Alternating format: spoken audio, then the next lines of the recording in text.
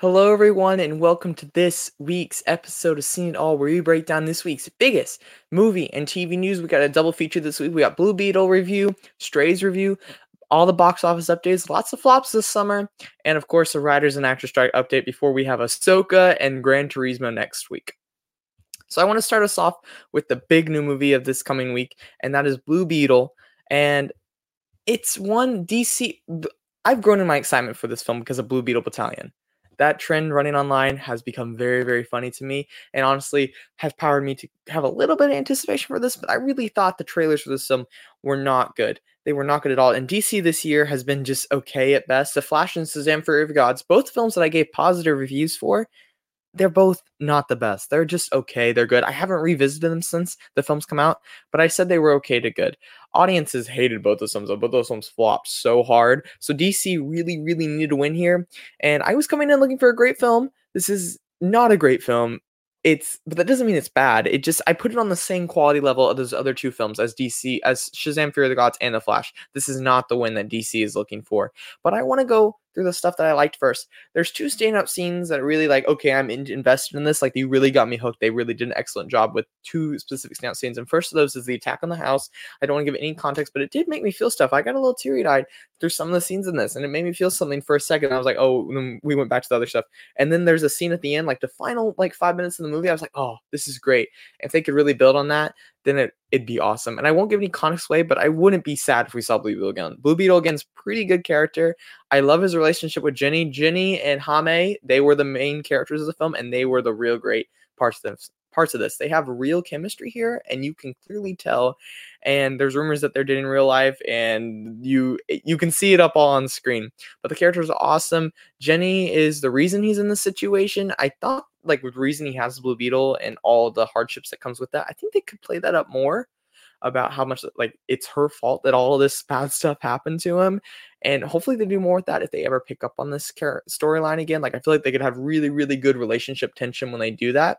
I wish they would have done more with this one, but other than that, Jenny was great. I love her Brazilian accent. I think that's the way she talks is very, very good.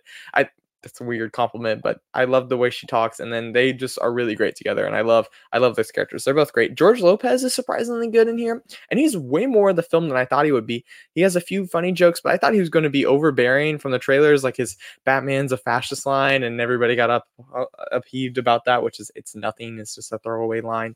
But he's in a lot of the film, way more than I ever expected him to be, and he did a good job. He did a really good job.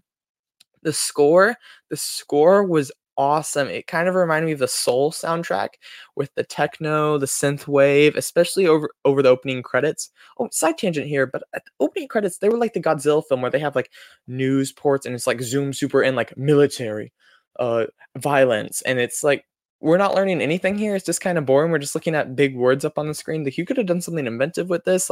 The same with the Godzilla. Don't tell us. This is telling us nothing. It's just at least we get to listen to cool music. The score was really cool, especially during the emotional climax of the film. The score was so cool, but I feel like the opening credits were awful, and same with the Godzilla opening credits. They all suck. The soundtrack, however, I would call really bad, and the songs do not match the scenes they are part of at all. They were just absolutely awful song choices. This does not fit. Who made this final decision?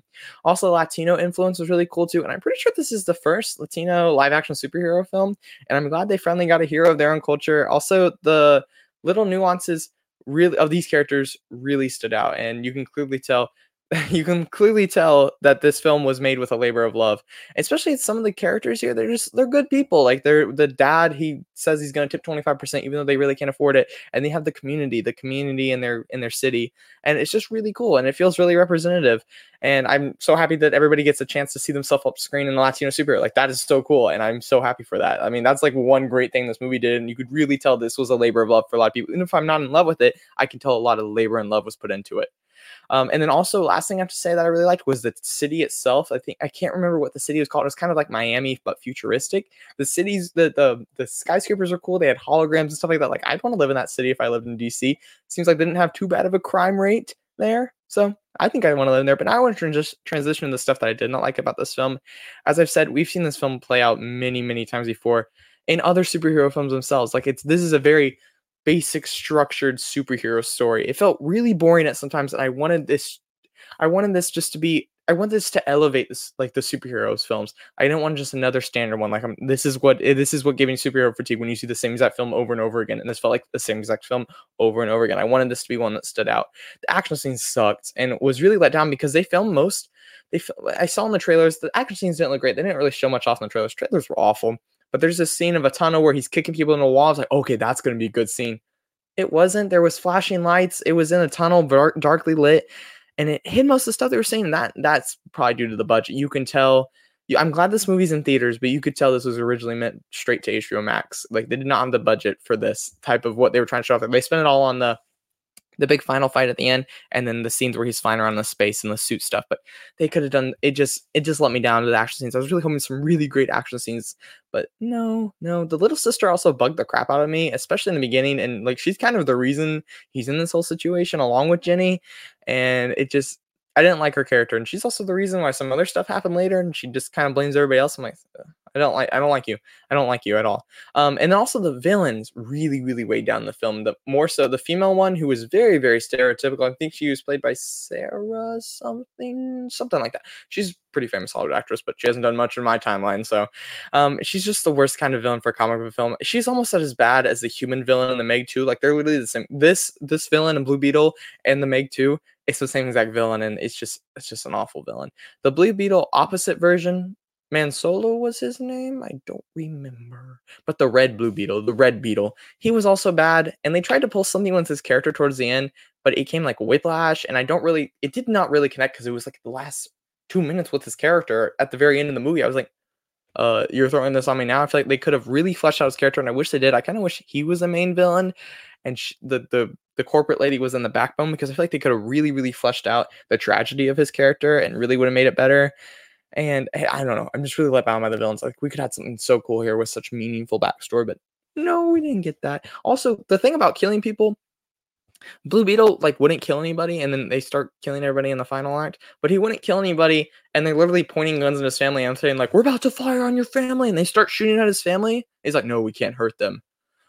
When they're coming for your family, you dead. I mean, that's maybe like a personal thing, but also he doesn't learn his lesson, because so many times he let these people live, and then they come back to bite his butt, and someone ends up dying, or he ends up getting captured or something like that. It happens multiple times. It really, really annoyed me. I was like, just get it over with. Just do it, man. You're an alien. Take it over. And then also the alien tech also learns stuff about killing people. It was just a very, very weird way how they switched it around by the end. I was like, what is happening? The CGI for the most part looked really good, and most of the time the suit was practical, so that really helped. But some of the emotional scenes completely took me out because of the bad CGI, specifically one with his dad towards the end. That was not good. It reminded me of like the Thor Love and Thunder CGI for a second, but the stuff with the suit was good. But anything else, was really good, especially the green screen. Yeah, is this the win that DC was hoping for, and is it good enough to keep this character around for James Gunn's new DC? No, it's not. It's a fun little side film that's fine in its own. It's fine in its own right, but we still need to start over. This movie is not going to save the DC brand at all. But so let's talk about what everybody else thought, because I'm kind of in the minority here. They thought, let's see if they can salvage the brand. But spoilers, it can't at this point. The brand is way too damaged. But there were strong first reactions coming out online. I'm starting to trust those less and less at this point. They have started to give influencers and not critics access to the films, and it really throws off the first reaction completely when I'm looking at them online. The full reviews for this came out Wednesday, though, which I think they lifted it a little late. I think they should have dropped them on Monday. DC really needed to win, and they somewhat got it with the film currently having an 81% score on Rotten Tomatoes. It's certified fresh. That's very good. It started off in like the 90s, I think, but I don't think there's been a certified fresh DCU movie since Suicide Squad, which was at a 90%. And then before that, I think you'd have to go back to the first Shazam. So the DC films aren't scoring the best critic scores at this point.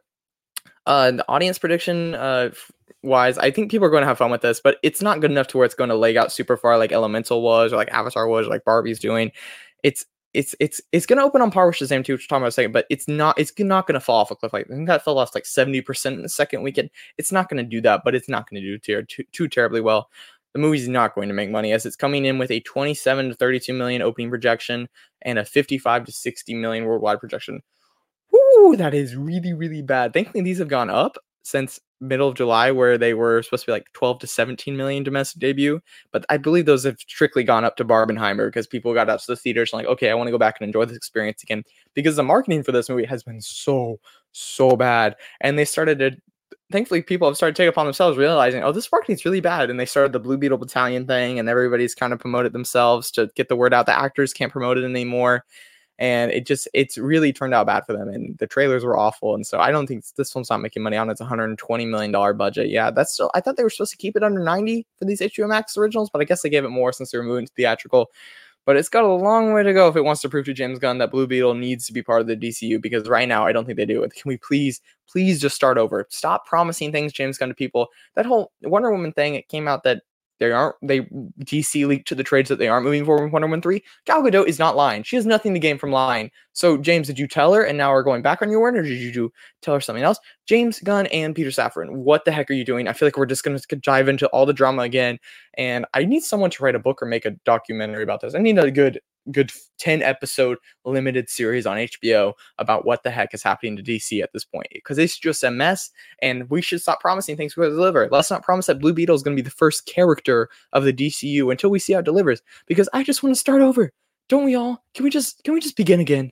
Can we please begin again? So now I want to take my Avatar popcorn bucket, because they didn't even have the Blue Beetle popcorn bucket, which was like a backpack. I mean, I wasn't going to buy it because it was $35. It looked kind of cool at AMC, but let's take another blue popcorn bucket. My blue Avatar popcorn bucket. If you can see it, I'll hold it right here. Might block the mic a little bit. Might hurt the audio. But this popcorn bucket gets turned up.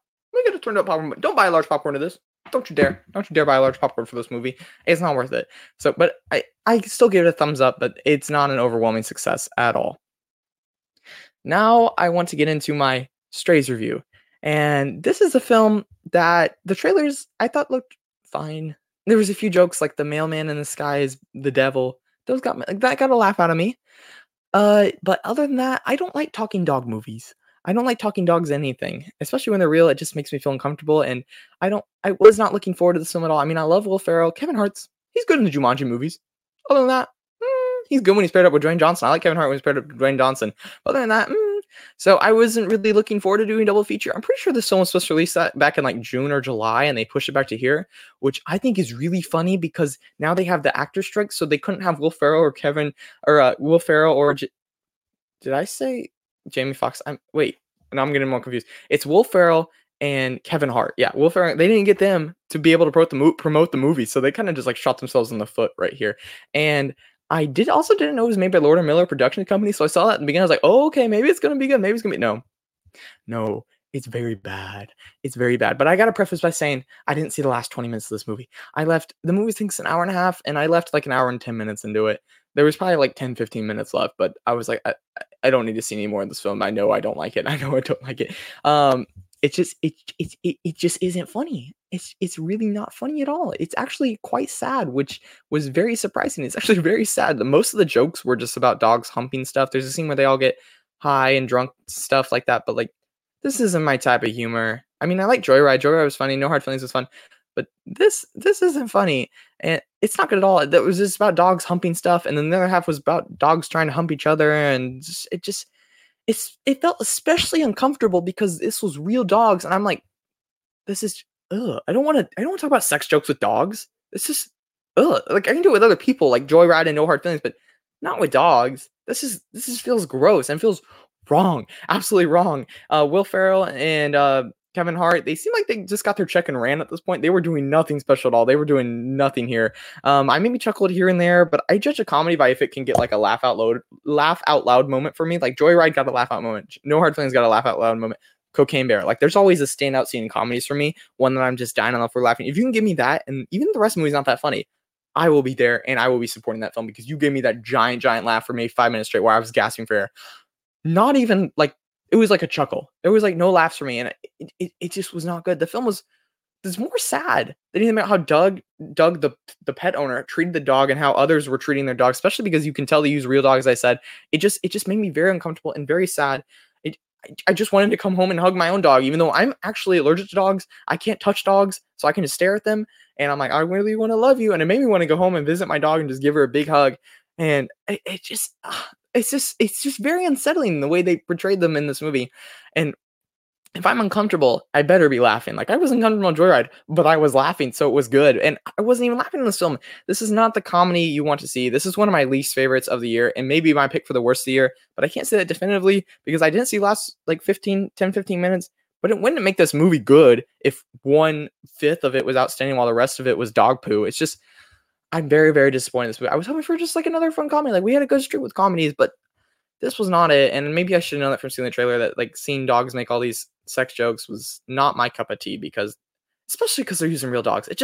Ugh, it just made me very, very uncomfortable. And it's not a good film. It's not even a good film other than make me feel uncomfortable and not laughing. It's just, it doesn't even have a good story. It's just not a very good film. The popcorn bucket is turned down. If I can position it, is down. Don't go see this movie. Don't go see this movie. No Hard Feelings just came out on streaming for digital for purchase of $20. Go watch that. Don't watch this. Please don't watch this. My God.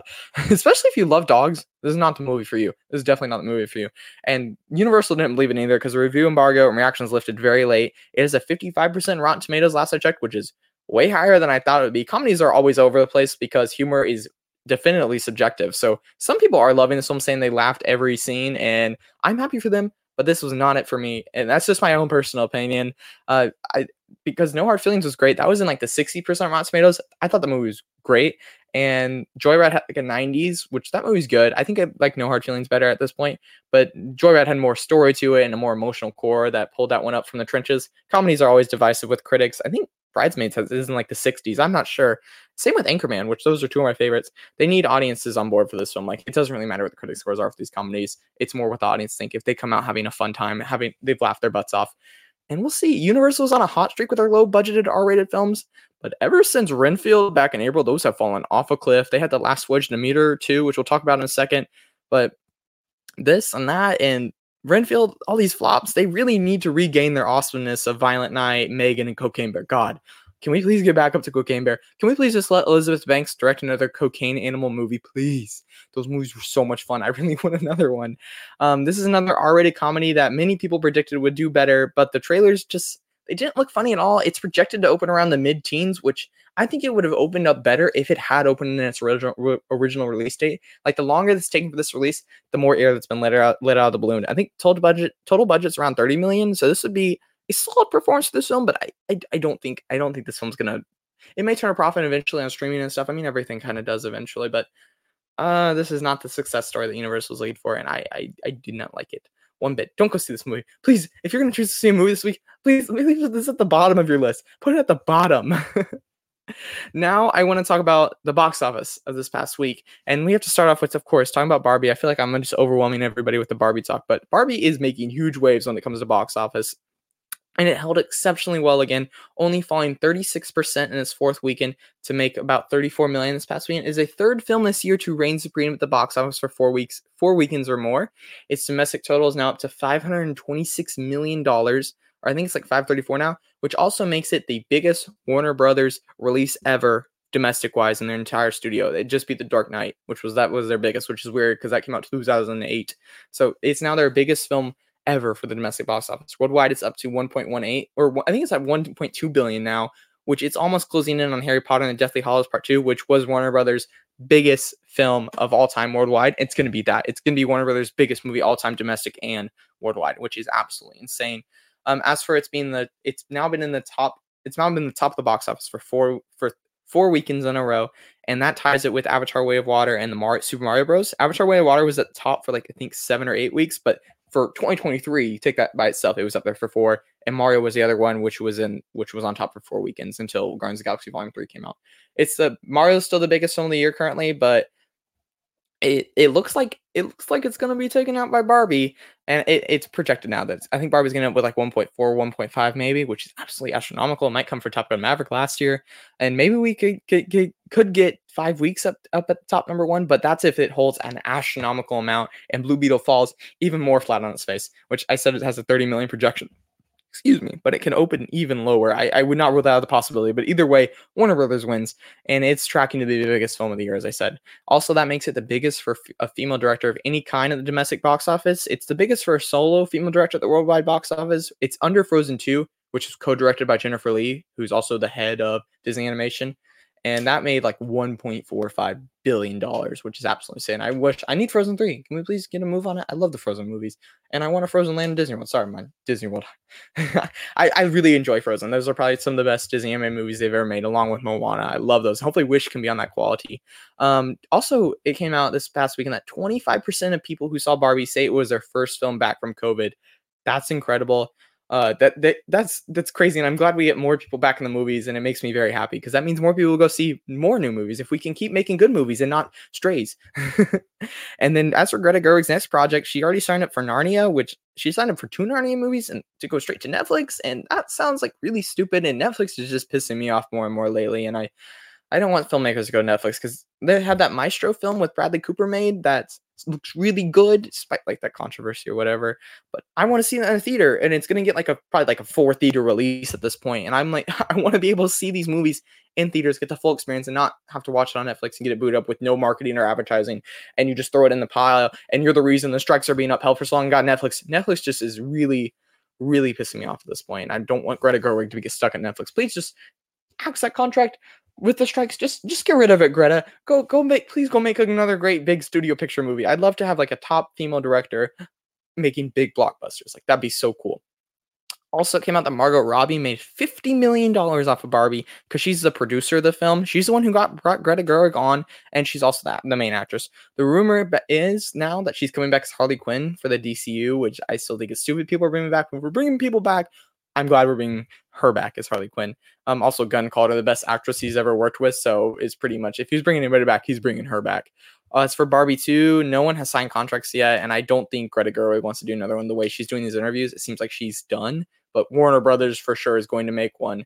It's kind of hard to carry on with Barbie's character if you know how the movie ends. She has definitive endings, so maybe we can make that like the de facto Barbie sequel focusing on Ken, but that's kind of funny for a film all about women to have a sequel with the main character being a dude.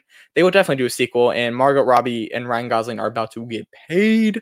Barbie also came out that it's coming to digital September 5th, and it's going to be huge there as well. That's like a good 6 or 7 week release window in theatrical. Like, I think that's pretty healthy. But you've made a ton of money. When you made over $1 billion, I think you can afford to put it streaming now, and more people will explain it there, and they'll pay $25 for it. They're just making so much money off this film. Barbenheimer has propelled the rest of the box office forward, making this past weekend in August up 77% from last year's August, which we had nothing come out last year's August. It was absolutely awful, besides Bullet Train at the beginning, which is a great movie. I love that film.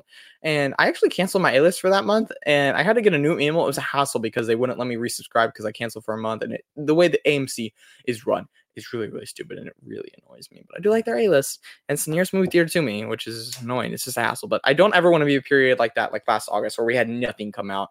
And I need movie releases to keep coming out. I need good movie releases, not bad stuff. Give me the good stuff. Please continue to give me the good stuff. As for something else that's performing well, Teenage Mutant Ninja Turtles Mutant Mayhem, which I'm just going to be calling Mutant Mayhem, it fell a very respectable 44%, but it didn't open the biggest. It made $15.7 million this past weekend.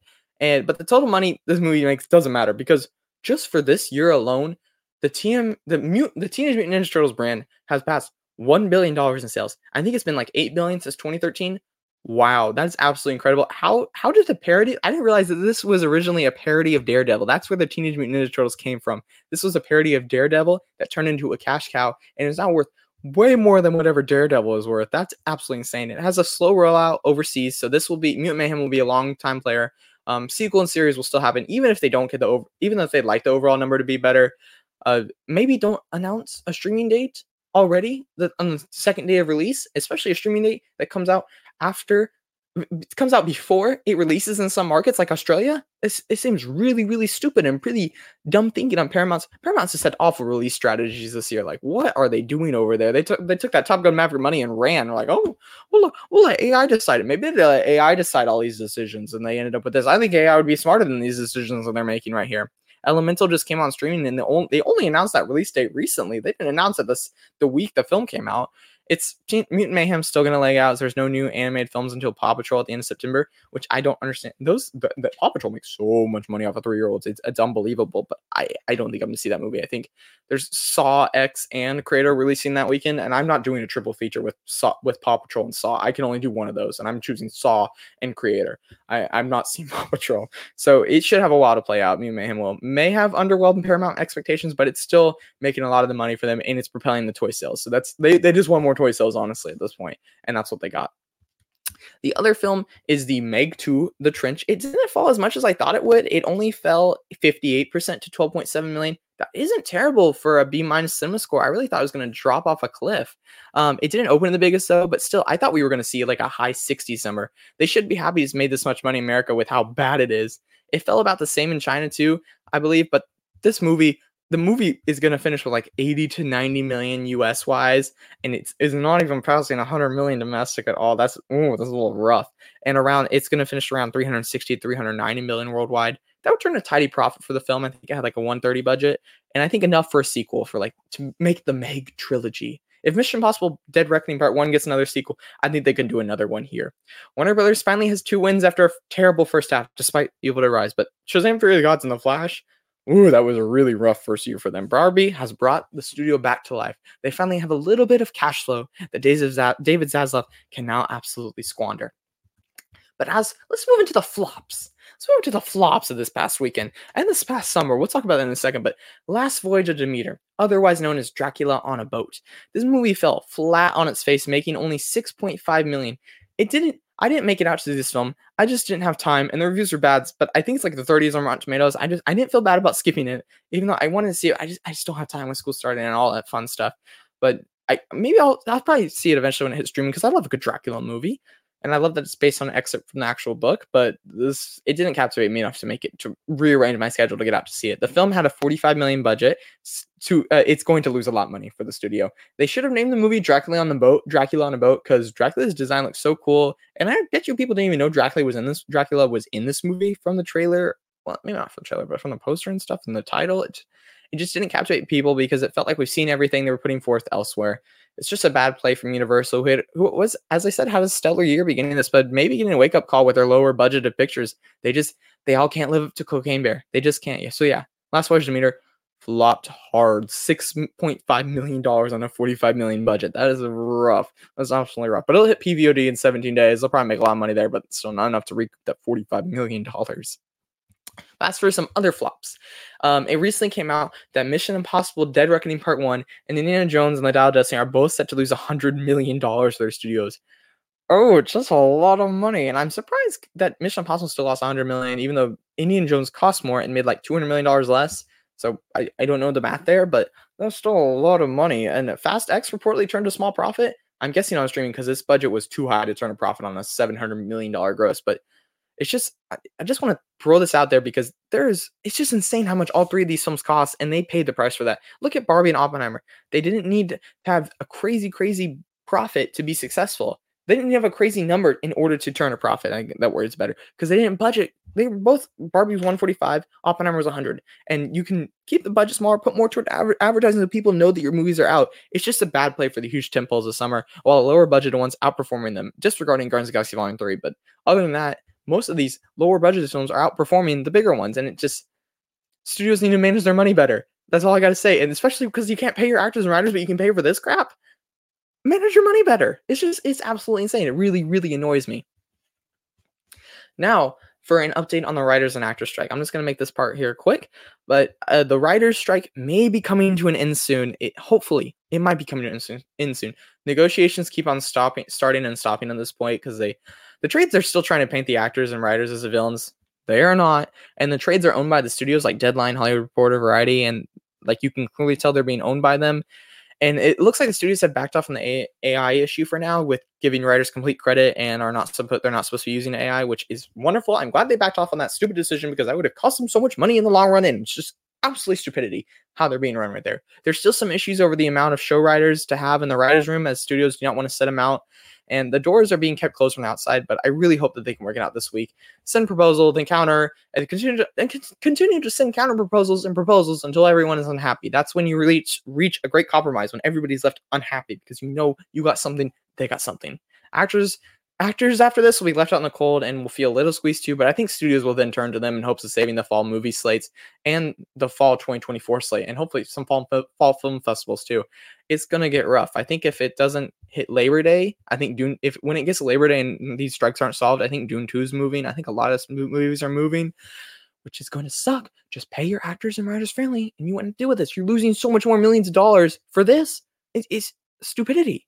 The Tron 3 director came out and because it was mad because they had to fire 150 people who worked behind the scenes. It's just gonna be a struggle because the rest of the industry would stand with IATSE, which IATSE is like the behind the scenes workers who were going to go on strike about 2 years ago. They solved that. If they had a strike too, the actors and writers and directors would be on strike with them too. They would support them. And who are you talking? Director of Maleficent, Mistress of Evil, and Pirates of the Caribbean 5. Especially with a movie starring Jared Leto too. This sounds like it's going to be bad. I don't want to rant about Tron 3, but I just want a great Tron movie. The others are fine, but can we hire an actual competent people head of, is it Disney? There's like a Disney live action division, and they've just, Haunted Mansion was crap. Please hire good people to run these stuff, and if you hire good people to run it, pay them well, and you'll get good results. But I just want to mention, lastly, actors and writers strike update. I gotta mention something that makes me happy. The one good thing we got out of this whole actors strike, besides hopefully an in compromise and makes everybody happy, is that we got a Parks and Rec reunion on the SAG strike led by Lil Sebastian and Aubrey Plaza. Right there. If I can get my finger to point to it. Right there. Oh my God. There's Lil Sebastian. It's Lil Sebastian right there. And Aubrey Plaza is holding a sign that says Ann Perkins works for the AMTP or AMPTP, the Producers Guild. That's absolutely hilarious. And I'm just so happy this picture exists. And it really made my day when I saw. I was like, okay, we're doing this. We're doing this. Hopefully studios will pay their actors and writers fairly so we can get this all behind us. As for what's coming next week, first I want to talk about the new movie, and that is Gran Turismo, which has done tons and tons of early screenings at this point. I don't want to watch this movie, but I'm glad I no longer have to see this trailer play. I had to see it play in front of Blue Beetle. It was awful, and I don't want to have to watch it again. I've come to ironically love it, though, kind of like the Morbius memes at this point. The people making fun of the trailer are so freaking funny, especially when they quote it. They have done 1,000 early screenings at this point, as I said, none of which are closer than an hour to me, and there's no way in heck am I driving 2-hour round trip to see this movie early. It's not happening. It has a 60% Rotten Tomatoes. Also, it's 2 hours and 20 minutes long. Why? Why are we prolonging the struggle? I just want to see David Harbour, Orlando Bloom, and some cool racing scenes. I don't want a 2 hour and 20 minutes and just some unneeded subplots. Apparently there's a girlfriend subplot and steals his dad's car and stuff I don't want to, but I will see this movie for you guys. I will give an honest review. It sounds about right, but I will still be there opening night, and I will leave my preconceived notions of the film at the door, and I will go in hoping to having a good time. Maybe I'll be pleasantly surprised. That would be awesome, but it's not looking like it right now. And then as for what I'm really excited about this coming week, I am absolutely love Ahsoka and all of the trailers they have put out for the show. Disney Plus really, really needs a win here after their past couple of shows have underperformed. And I still love Mando, but it was weaker than the first 2 seasons. Hera, Sabine, and the Rebels crew are back. I'm still trying to finish my Star Wars Rebels rewatch. I'm on season 3 now because I really didn't like that show. It's just too childish for me at this point. But there's some good parts of it, especially the parts with Ahsoka in it. Oh, it's so good. And Hera. Hera's amazing. But if Ahsoka can take the good things from Rebels and make it more adult, then we will be perfectly good. I just don't want this to let me down. And there better be some amazing lightsaber fights. Runtimes are a little rough after the first 2. I think the first episode was 54 minutes. The second episode's 48 minutes. And the third episode's 34 minutes. We are going to do 8 episodes, then make them an hour long or close to it. Because if not, then just make a movie. And I hope we don't fall into this pitfall again. Mandalorian season 1 and season 2 were good, and those had shorter episode runtime. So if we can just make it good, like Mandalorian, please. I will be up at 2 a.m. to watch the show when it drops next Wednesday, even though it's a 2-episode premiere, so it's an hour and a half. But I will be watching it. I don't want anything spoiled for me. Adrenaline will keep me awake. I am sure of it. Maybe that's why I also can't stay up super early for the other Disney Plus Star Wars shows and Secret Invasion recently, because I just don't have that adrenaline adrenaline pumping like I did for Loki, WandaVision, Hawkeye, Mandalorian. Oh, I was so pumped my body would jolt me away at 2 a.m. But this and Loki back to back better live up to my hype. Please, please, I'm begging you. But that'll do it for this week's episode of Seen It All. What did you guys think to Blue Beetle? Did you see Strays? Don't see Strays. I highly recommend you don't see Strays. Did I repeat myself enough? Don't see Strays. But make sure to tune back in next week's for a review of Gran Turismo and Ahsoka's episode 1 and 2. I'm so excited. I can't wait. But make sure y'all like, comment, subscribe, follow me on my social media. I'm on Facebook, Instagram, Twitter, whatever. But thank y'all for listening. Have a good